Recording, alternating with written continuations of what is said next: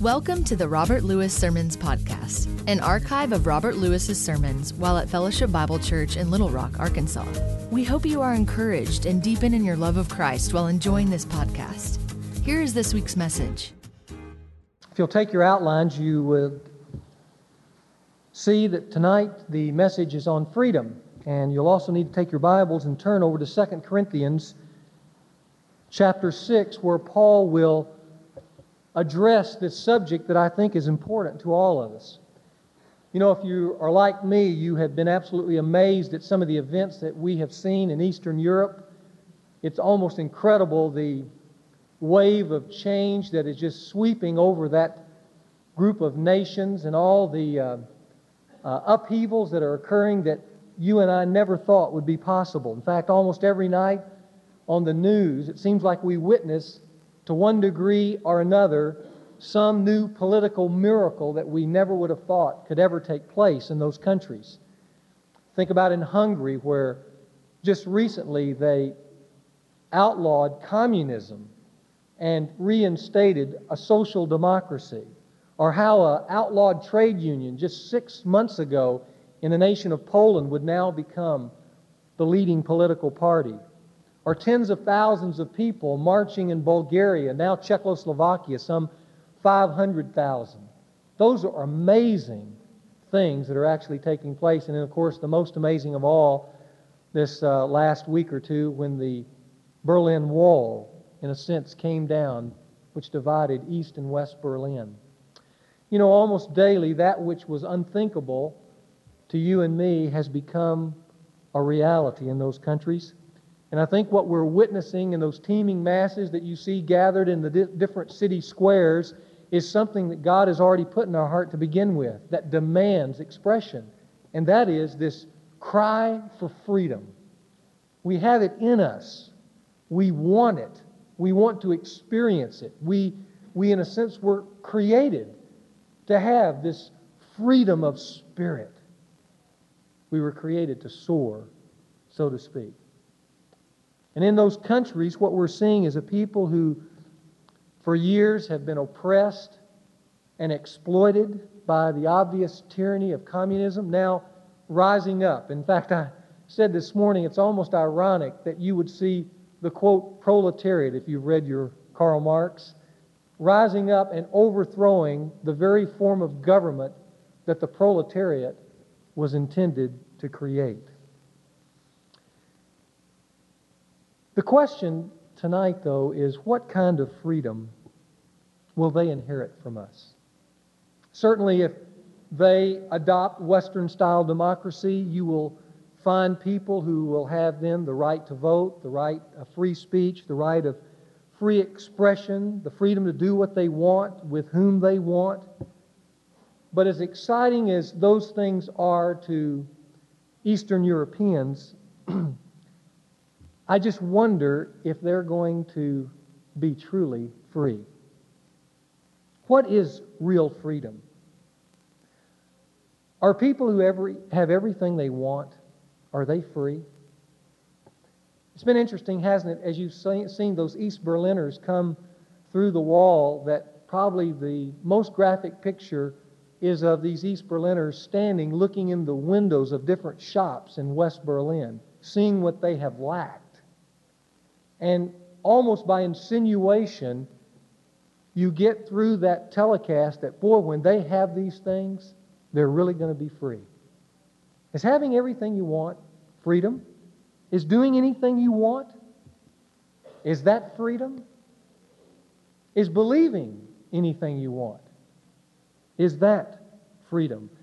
As I've thought about those things and I've seen those people with those big smiles of expectation on their faces, there is something deep down inside of me that feels a little uncomfortable about what these people really think they're going to have once they become a democracy.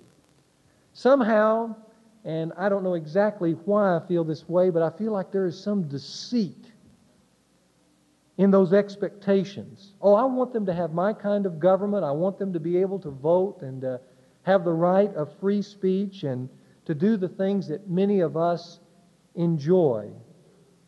But will they really be free. See, I want to grab those people as they move through the wall, and I want to tell them as they come through, yeah, it's great over here, but let me tell you, we have some walls of our own. We have some prisons of our own. They're not like yours. They're not as obvious. They're much more subtle in their nature, but they're just as tyrannical. You see, ours here are not political prisons. Ours are personal prisons. Some of us have locked ourselves up, so to speak, to our own self-made prisons by pursuing everything, thinking that somehow everything would fulfill. And only the few who have everything have that myth broken and know that it didn't bring freedom. Sometimes it brought just the opposite. Doing whatever we wanted. Many of us have run full steam ahead to do whatever we wanted, to enjoy as much of it as we wanted. And at the end of that road, we discover addiction. There are all kinds of addictions today. All kinds of cells that people have locked themselves into because they did whatever they wanted. It seemed so wonderful in the beginning. Now they have to go to a halfway house or a detox center to get out of the prison that they've created for themselves. We've redefined selfishness in our country as moral when God calls it sin. And in doing so, we've run after that selfishness to the fullest extent, only to find the prison of emptiness. So what does it mean to be free? You know, as I see those Eastern Europeans coming across, I just want to tell them, hey, we're not necessarily really free here. We're not necessarily what you expect here. We have prisons of our own. The French philosopher Pascal said, all men seek happiness, there are no exceptions. Yet all men complain, whether they're rich or poor, whether they're free or oppressed, which has gone on so long without pause or change that it really ought to convince us that we in and of ourselves are incapable of obtaining this good by our own efforts. This infinite abyss can only be filled with an infinite object. Democracy is not going to answer fully the outcries we see in Eastern Europe concerning freedom, but God can. And that's really the subject that Paul is addressing here in 2 Corinthians 6. You see, the people of Corinth were free. They weren't like the Jews in Palestine who felt the oppression of the Roman whip. These Corinthians liked the Roman peace. They prospered under the Roman peace, the Pax Romana. They enjoyed it. They were a free people, but they were also an empty people. And that's why they were so hungry for this good news that Paul, years before, had shared with them as he introduced them to Jesus Christ. And they had embraced this new faith in Christ. Then Paul moved on. Unfortunately, the Corinthians had also come in these later days, since Paul's departure, to believe that somehow he could not be trusted. I don't know how much you know about the book of 2 Corinthians, but it's very clear that some false teachers had moved in after Paul's departure and had somehow convinced these friends of the apostle that Paul really didn't have the integrity that he claimed, that he was insincere, that he was a manipulator of the first order, that he was out for himself, that he was really just using these people for his own advancement. And the Corinthians had begun to believe those accusations. Paul knew if they continued to believe it, though, they would in time jeopardize this freedom that should be theirs in Christ. You know, if you look through the little letter of 2 Corinthians, you find all kinds of subtle pleas of self-defense from the Apostle Paul. He cloaks them most of the time, but they surface every once in a while in the letter. And I thought I'd give you just a little review of that. Let's turn back to 2 Corinthians chapter 1. I want you to notice some of the defenses Paul makes concerning himself. For instance, look at verse 11 in the first chapter. verse 12. Paul says, "For our proud confidence is this, the testimony of our conscience, that in holiness and godly sincerity, not in fleshly wisdom, but in the grace of God, we have conducted ourselves in the world, and especially towards you." What he's saying is we have a clear conscience as to how we minister to you. We didn't do it because we had some gain, some hidden agenda. We did it out of a clear conscience, in holiness, in the grace of God. Look there in verse 18. Suddenly he answers another charge. He says, "But as God is faithful, our word to you is not yes and no. For the Son of God, Christ Jesus, who was preached among you by us, that is, by me, Silvanus, and Timothy, was not yes and no, but yes in Him." Now, why is he saying that? Because one of the accusations is that Paul spoke out of two sides of his mouth for his own personal convenience. He'd tell one person yes and another person no. He'd tell them anything that would advance his schemes. Paul's saying, that's not how I came to you. I didn't come speaking out of two sides of my mouth. I came in sincerity. It was just yes in Christ. Look at the end of the chapter in verse 24.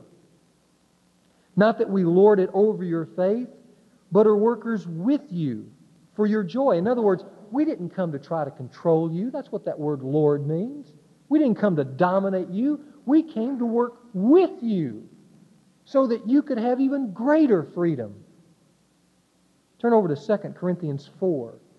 If you'll remember, because we just preached this passage not too long ago, in 2 Corinthians 4, Paul kind of reveals all the hardships he's been through. Look there at verse 8. He says, "We are afflicted in every way, but not crushed, perplexed, but not despairing, persecuted, but not forsaken, struck down, but not destroyed." The question is, as you move through that, why did he put himself into all those desperate situations? Why did he subject himself to all this danger and heartache? Well, he answers it in verse 15. "For all things are for your sakes, you Corinthians." You know why we did it? You know why we've suffered? You know why we've died to ourselves? It's for you. I think the best statement is over in chapter 7, though, verse 2. In chapter 7, he just says it very clearly, doesn't he? He says, "Make room for us in your hearts." See, they had moved him out of their hearts. "We wronged no one. We corrupted no one. We took advantage of no one." Now, the reason he is making these kind of appeals and pleas is because one of the hardest hurdles to overcome in human relationships, and we've all experienced this to one degree or another, is when you're trying to reach out to someone that you love, but that person has become suspicious of your motives. They think that you're trying to control them. They think that you're just trying to do what pleases you.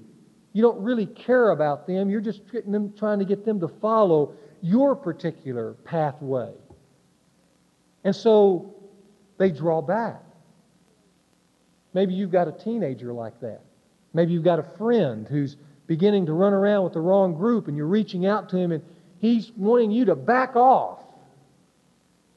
Leaders experience this. They may lay themselves out, but in time, if people start thinking, well, maybe he's got this, or they listen to somebody saying, oh, he's just trying to get you to do what he wants, it can be very difficult. It becomes almost a no-win situation. And the reason for that is the harder you try to make these appeals, the more suspicious they become. The more you say, no, let me share with you my motives, and you begin to lay those things out, the more they can easily say, no, you're just trying to take advantage of me. You're just trying to trap me so that I'll do what you want me to do.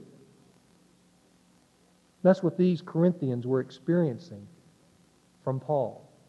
And so Paul was really in a difficult spot. And the question is, what does he do? Nothing? No, he doesn't do nothing. What he does is he pursues them. That's the only path. He just continues to reach out to them. He doesn't give up to them. And the way he pursues them is in this letter. And what this letter contains is not harsh, condemning words. What this letter contains is an appeal in loving and transparent tones.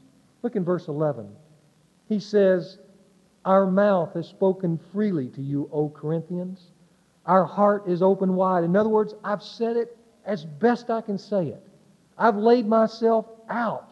I've spoken totally, transparently to you. Now, he did that in a proper kind of transparency. You know, oftentimes we feel like just because we feel it, we can say it. And so we think just because we feel it, it justifies saying. In fact, there was a time just a few years ago when counselors in different parts of society were saying, just be honest, just let it all hang out. And so people would say all kinds of things to one another, which is really nothing more than immaturity being expressed there. You can open your mouth and speak freely and wrongly. Paul didn't speak that way. But you know, I have an example of someone who did. It's my daughter. When she spoke freely a number of years ago to a classmate. You know, Rebecca has a real imaginative personality. And I asked her if I could share this since it was several years ago and she's more grown up now. But she got in a fight with one of her best friends, Rachel Farrar, Steve Farrar's daughter. And they ride horses together and they draw together, and evidently they started competing with one another and kind of got out of sorts with one another. And so Rebecca sent Rachel this note in class. Now, the reason I have this note is because the teacher intercepted it, sent it home. Well, here's what she said to Rachel. She opened her mouth wide and freely in this little note. She said, "Dear Rachel, I hope we can be," and it's got X friends forever, because I don't like you. You are such a bragger and loudmouth, and you cannot draw or ride horses at all. And down below it's got two little faces, and one's got you and the other's got me. And I guess the you is Rachel, and it says, "I've been drawing horses best of all." And then the other picture looking back at this face says, "So what?" And then she concludes the letter, "At first I said to myself, is that Rachel's head or did your neck throw up?"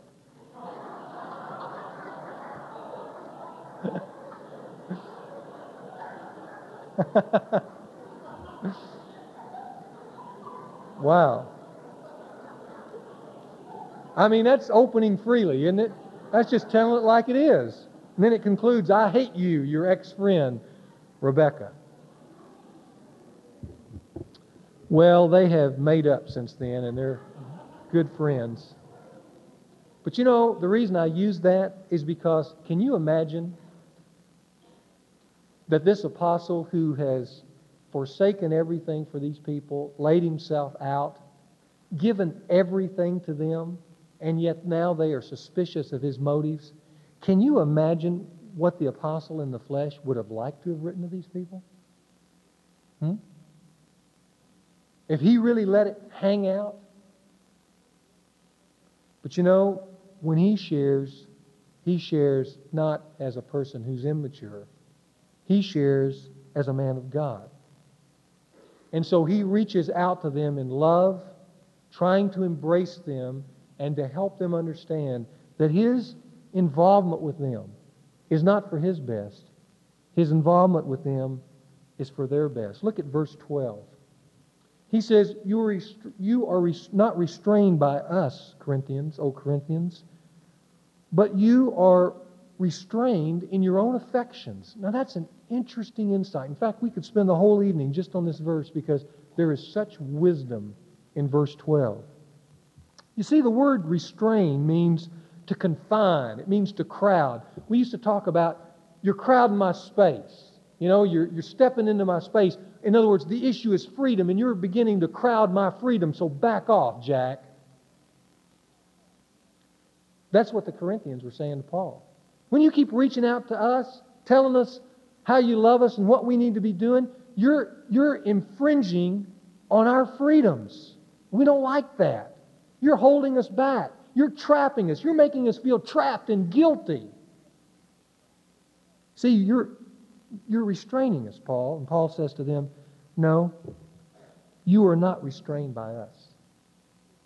You're not being held back by us. Have you ever noticed how people, Christians, when they begin to get rebellious, when they begin to play with the wrong things, that oftentimes they will blame the guilt they feel for that rebellion on the people who love them most? It's really interesting. You know, a teenager who gets out of control and the mom and dad are trying to help them steer the right direction so they can steer them into freedom. The teenager's saying, I want to be free. I want to be me. You're making me feel trapped. Back off. And they blame them for the guilt that they feel. That's the way these Corinthians felt. But notice Paul's choice wisdom in the next line. He says, you are restrained. You're cramped. You're imprisoned, not by us, but by your own affections. In other words, the reason you Corinthians don't feel free is not because of me. The problem's not in me. The problem is in you. Notice that word affection. Some of you have a little notation on the side that the word affections just means inward parts. You're not restrained by us out here. You're restrained by what's going on in here. Because you know what, Corinthians? You're not being consistent with who you are. You're a child of God. You've got the Holy Spirit indwelling you. And now you're tampering with unholy things. And just because there's guilt in there, real guilt, and you're beginning to box yourself in, you think you can dispose of those bad feelings, that entrapment kind of feeling, by blaming me. But it's not me. It's you.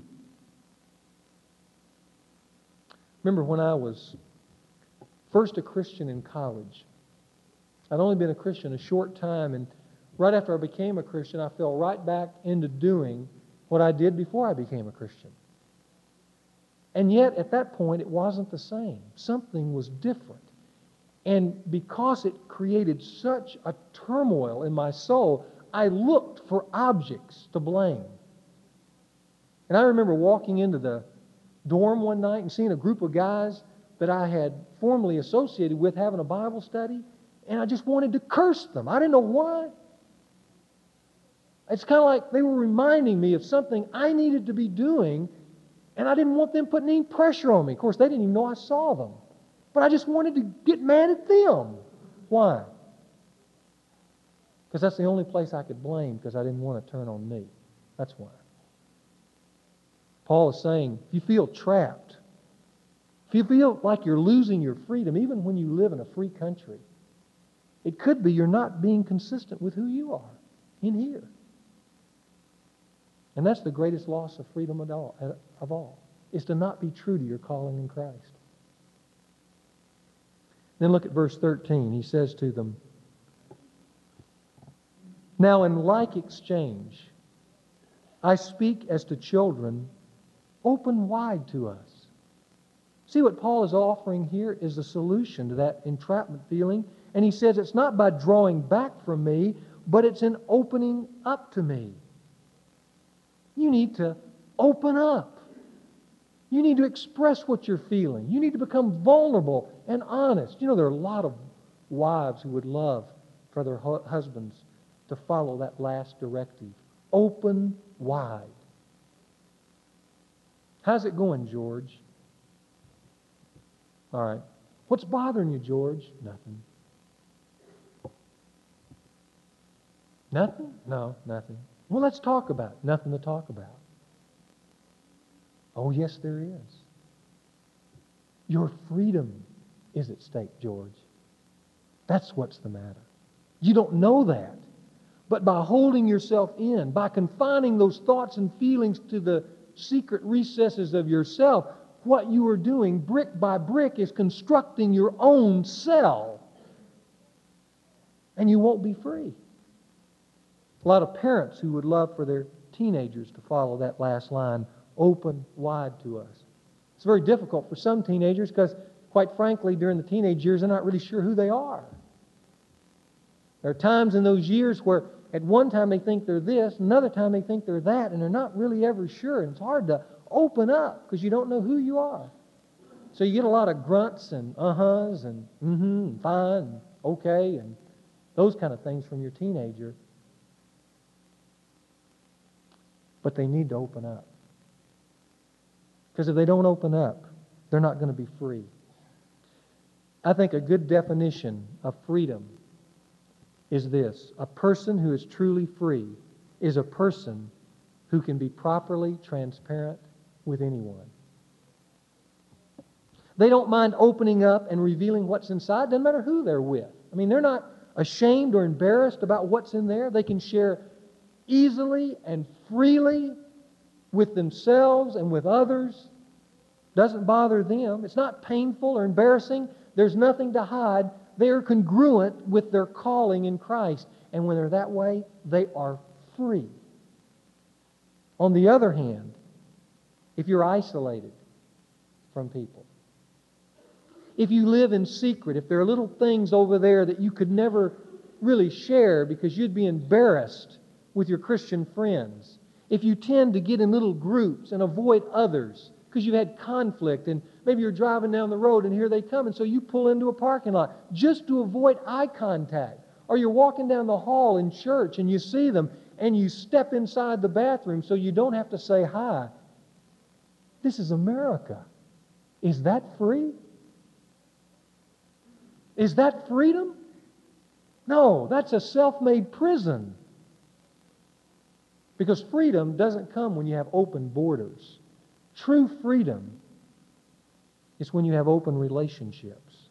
So Paul's first cry of freedom to these people, even as they live in a free land, is open up. Become honest and vulnerable. Then there's a second one in verses 14 through 16, kind of a second call to freedom. It's watch out. You see, you can lose your freedom by walling off from people. You can also lose it by aligning yourself with those who, quite frankly, are spiritually in the dark. Look at verse 14. He says, "Do not be bound together with unbelievers. For what partnership has righteousness and lawlessness? Or what fellowship has light with darkness?" What does he mean? Don't be bound together with unbelievers. Well, let me tell you what it first doesn't mean.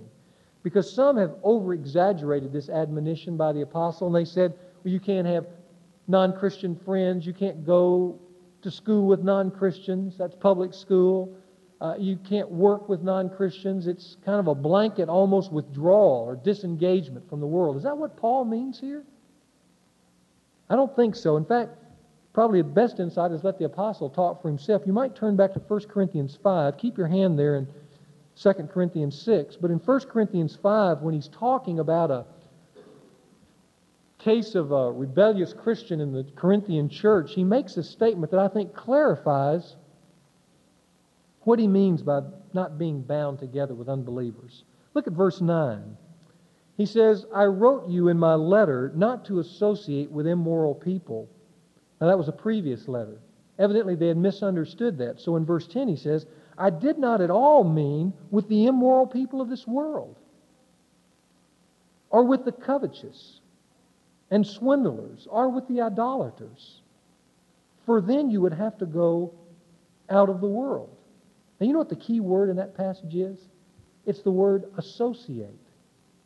See, Paul, when he says, do not be bound together with unbelievers, by what he says here in 1 Corinthians 5, he's saying, by not being bound, I don't mean don't associate. In fact, you should associate.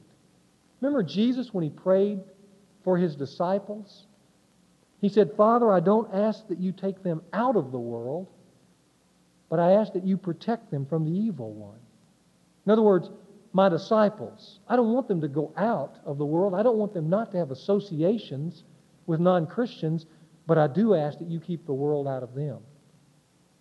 So the issue of not being bound together, at least as a starting place, is not talking about not contacting non-Christians. It's talking about the issue of contamination.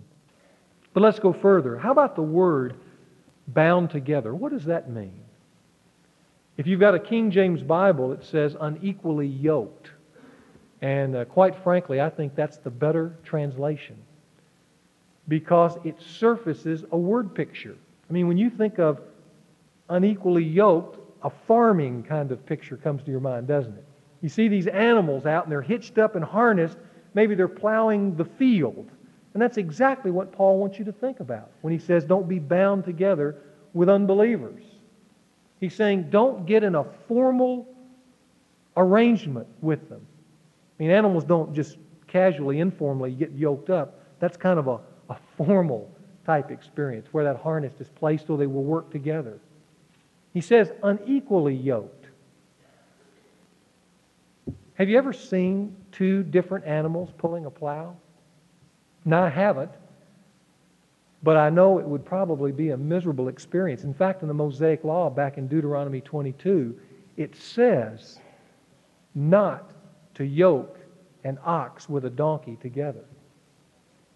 And when I think about that, I think it becomes pretty obvious because that would be a very painful experience. They are different in nature, different in temperament, different in personality, different in strength, different in the gait that they walk. So one is either being dragged through the field or the other is being choked by the one who's holding them up. It would be a very miserable experience for both. That same analogy applies here. Because when an unbeliever yokes up, so to speak, with a believer, what they are deciding to do is they are deciding to do something far more than just merely associating, like at work or just as friends. What they are deciding to do is they are deciding to formally integrate their lives with one another. They're saying to one another, let's pool our talents. Let's pool our relationship and our strengths and those kind of things and our time together, and let's formally go through life together. That's what it means to yoke up. Therefore, if I were answering the question, what does it mean to be bound together, I would give you two answers. There's two spots on your outline you can fill in this regard. The first would be this. Bound together does not mean informal associations, but formal arrangements between people that can't be easily broken. That's what it means to be bound together. We're talking about formal arrangements that can't be easily broken. You can't get out of them easily. Then secondly, to be bound together means a formal arrangement that doesn't make spiritual sense. The reason I say that is because of the questions that follow in verse 14 and 15. It says, what partnership has righteousness and lawlessness? What fellowship light with darkness? What harmony Christ with Belial? That's another term for Satan. Leaders of two different kinds of kingdoms. What is a believer in common with an unbeliever? Or what agreement has the temple of God with idols? For we are the temple of God. You know, if you yoke up with somebody in a tight relationship, isn't it interesting that the words that Paul uses here is exactly what you're hoping you'll get out of that relationship? Look at them again. Don't you want a deep partnership? Don't you want deep fellowship, harmony in that relationship? Don't you want to have all things in common that you can share with one another? Agreement on issues because you think alike, you have the same value system and those kind of things? Sure you do. That's what a good relationship has. But Paul says that's impossible when you join together two people who are fundamentally different in nature. Don't be unequally yoked, Paul says. Now, where could we apply that kind of formal arrangement that's not easily broken? Well, I think it's obvious where some of them are. Let me give you three real quickly. First would be the unequal yoke of marriage. The unequal yoke of marriage. I cannot think of any test that a single person has to experience that's harder than this statement in regards to marriage. not to be unequally yoked in marriage with an unbeliever. Because when you fall in love with somebody or you have these strong, powerful feelings for another person, it makes you want to think that this is authentic. This is the real thing. This is my calling. This is my destiny. Because those passions and those feelings are so intense. It makes you want to doubt this spiritual leader who's speaking to you, just like the Corinthians. Makes you want to think, oh, he's just trying to use me. He doesn't really have the best for me. What he's saying here is to somehow manipulate me and keep me from real joy in life. That's how we can twist the apostles' words and put them back on him, just like the Corinthians did. It's a hard statement. Don't be unequally yoked to a single person. Easily rationalized. Like this one young lady who wrote in her diary on the day of her wedding. She said, "Dear God, I can hardly believe that this is my wedding day. I know I haven't been able to spend much time with you lately with all the rush of getting ready for today, and I'm sorry. I guess, too, I feel a little guilty when I try to pray about all this since Larry still isn't a Christian. But, oh, Father, I love him so much. What else can I do? I just somehow know that he must be saved. You must save him some way, somehow. You know how much I prayed for him, the way we've discussed the gospel together. I don't know. He's not antagonistic, but I don't understand why he still hasn't responded. Oh, if only he were a Christian. Dear Father, please bless our marriage.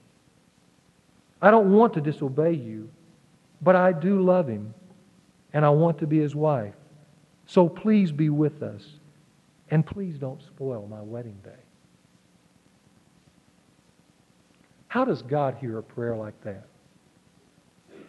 The God who has given us His Spirit, His Word, His church, other believers to encourage us in the path of righteousness. How does He hear a prayer like this? Probably like this.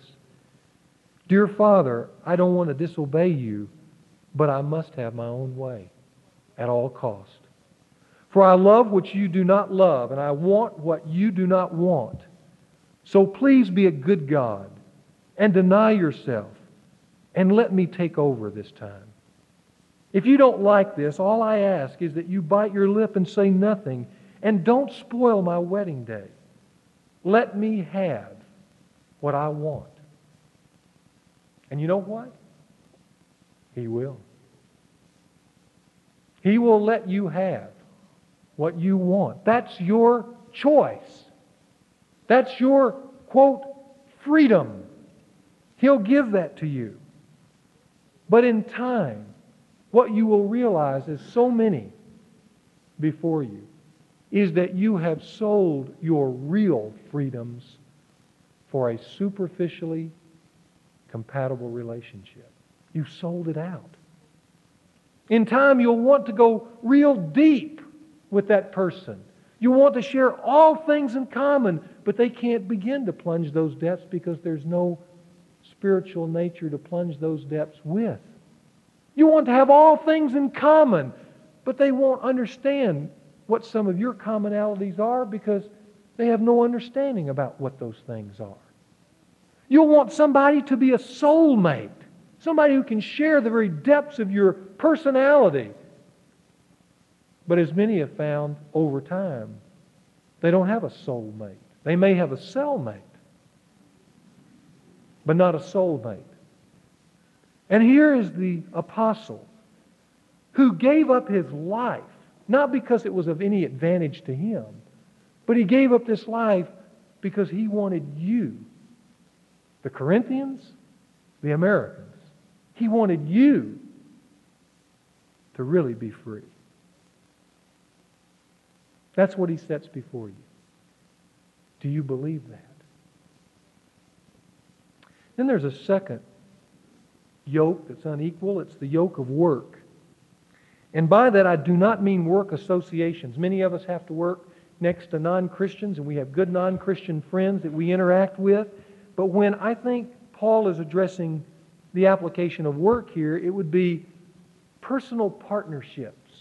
The kind of things where two people join together in guiding a particular business venture, and they're going to share their life and direction together, and they're going to formally contract to do so.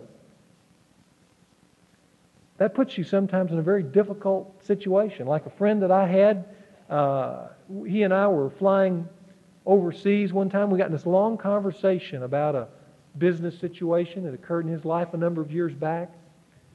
Man came to him and offered him an incredible sum of capital that would really move his real estate company along if they would just enter into this 50-50 agreement. Problem was, the guy wasn't a Christian. So my friend decided to take some time to think about it. In fact, he went away all by himself, took his Bible, and for 3 days he just read his Bible and prayed and asked God to answer his prayer as to whether he should join into this business agreement. And at the end of the 3 days, he told me there was no answer. And then he kind of smiled and he said, so I took no answer as meaning yes. One thing any person who walks with Christ for any length of time discovers is when heaven is silent about your prayer request, it means one of two things.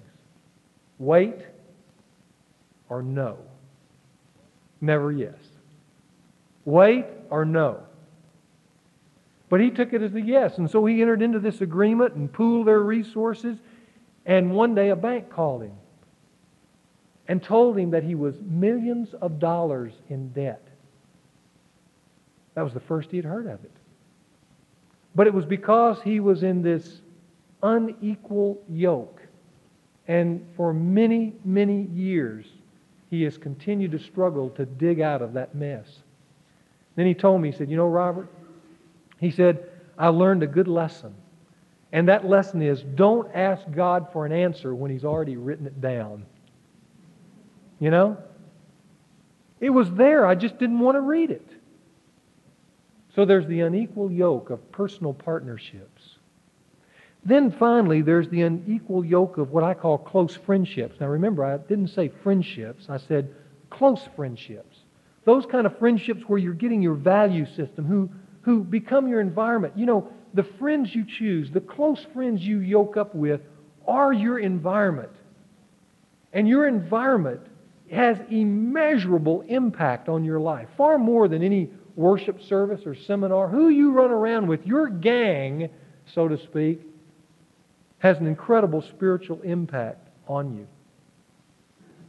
Are your close friends moving you along in the Christian life? Or are they holding you back? Are they encouraging you, or could they be deceiving you? Are they moving you to freedom, or are they building you a nice cell block that in time will limit the freedoms that God so graciously wants to grant to you? Well, those are some considerations. And maybe, because I know in this particular audience on Sunday night we have a large group of singles, and maybe you're thinking as I've talked about these things, you're going, gee, I mean, you want to take away my relationships, some of my relationships that I'm running around with? You're wanting to take away maybe my boyfriend or my girlfriend? What's left? Well, Paul answers that in the last part of 2 Corinthians 6. Notice what he says. Or rather, notice what God says. These are quotations of God from the Old Testament. He says, I will dwell in them and walk among them, and I will be their God, and they shall be my people. Therefore come out from their midst and be separate, says the Lord, and do not touch that which is unclean, and I will welcome you. I will be a father to you, and you shall be sons and daughters to me, says the Lord God Almighty. So let me ask the question again. If you gave up those things, what's left? And the answer, according to God, is me. A powerful, fulfilling relationship with me. You know, as I've watched those East Germans walk into West Germany, one of the first things you see as they come through the wall there is friends or relatives on the other side greeting them and hugging them. The West German government gives them free of charge 50 Deutschmarks that they can go out and buy a little Western-style freedom, which is things. I think of that illustration because I think about God who's standing outside some of the walls we've built, waiting for us to come out, waiting for us to come to our senses. And when we walk out of those things, He's there to greet us. Notice it says, I will welcome you. He wraps His arms around us and He gives us something too. It's not Deutschmarks, it's the truth. And remember what Jesus said, and it's the truth that'll set you free. These statements are promises. If you'll notice in chapter 7, verse 1, it says, therefore, having these promises, these statements are promises of God to you. Promises of freedom. Let me just go back through them and label each statement with a word. He says, I will dwell in them and walk among them. What does that mean? It means you will experience my presence. You know, when we're doing it our way, you know what we experience? Turmoil. When we do it God's way, when we're pure of heart, Jesus said we'll see God. We'll experience God moving in our life. Secondly, He says, I'll be their God and they shall be my people. In other words, you'll have an identity. We'll be children of God. But you know, if we're walled off and got little relationships over here and some are holy and some are not, we don't know who we are. We've got spiritual schizophrenia. And that doesn't feel freeing. That feels like we're always trying to cover our rear end so we won't get caught. So somehow we won't get ensnared in this entanglement that we're creating for ourselves. You'll have an identity. Thirdly, He says, I will welcome you. That is, you'll feel fully accepted. Some people walk into this room each week and it's torment for them. The reason it's torment is because they're so afraid. Is he going to say this or don't say that? Because they've got these little things that they're trying to protect, trying to hold on to squeeze a little bit of meaning out of their life. Maybe it's a relationship. And maybe tonight you're feeling trapped by the words that I'm speaking. When you give those things up, it's like the fight is over. And you come in here and it's like a whole different service because you feel at home. You feel welcomed. You feel welcomed by God Himself. That's the freedom Paul wants for these people and for you. And then lastly, he says, and I will be a father to you, and you shall be sons and daughters to me. That is, you will be deeply loved. The kind of love that a son or daughter receives from a loving father. And you know, the good news is this. A loving father never withholds good gifts from his children. You know it says that in Matthew? Jesus said that. That your Father, your Heavenly Father, wants to give you good gifts. And I believe that those good gifts include good relationships, friendships, and even a mate. Except they'll be the right ones, not the wrong ones. They'll be the ones who will impel you out into freedom, not the ones who will restrict your affections into prison. You feeling trapped here tonight? You feel trapped in a relationship, relationally trapped. You've got some friends on one side who are Christians, and you've got some relationships that you're entertaining who are not, and you feel kind of torn between the two, and you're not sure really what you want to do with your life. Do you feel like that? If you do, let me just give some concluding considerations for you. First of all, you need to decide what real freedom is. In other words, you need to come to terms with the definition of freedom. Is freedom doing whatever you want with whomever you want? As we talked about in the beginning, is that freedom? Now the Bible calls that independence. It doesn't call it freedom. Will that give you what you want? Will you kind of become yourself in that particular path? Or is freedom when you choose for yourself, with nobody else pressuring you, because you don't need to feel my pressure or anybody else's pressure. But when you choose for yourself without coercion, that freedom is trusting and obeying God. The God who created you. The God who wants to fulfill His life in you and to set you free. Those are two totally different definitions of freedom. But you can't play the game between both. You've got to choose one of those definitions. Secondly, if you feel trapped, may I suggest that you open up and talk about it with some Christians. Don't draw back from them. Maybe you're entertaining marrying a non-Christian. Maybe you're entertaining going into a work relationship with a non-Christian.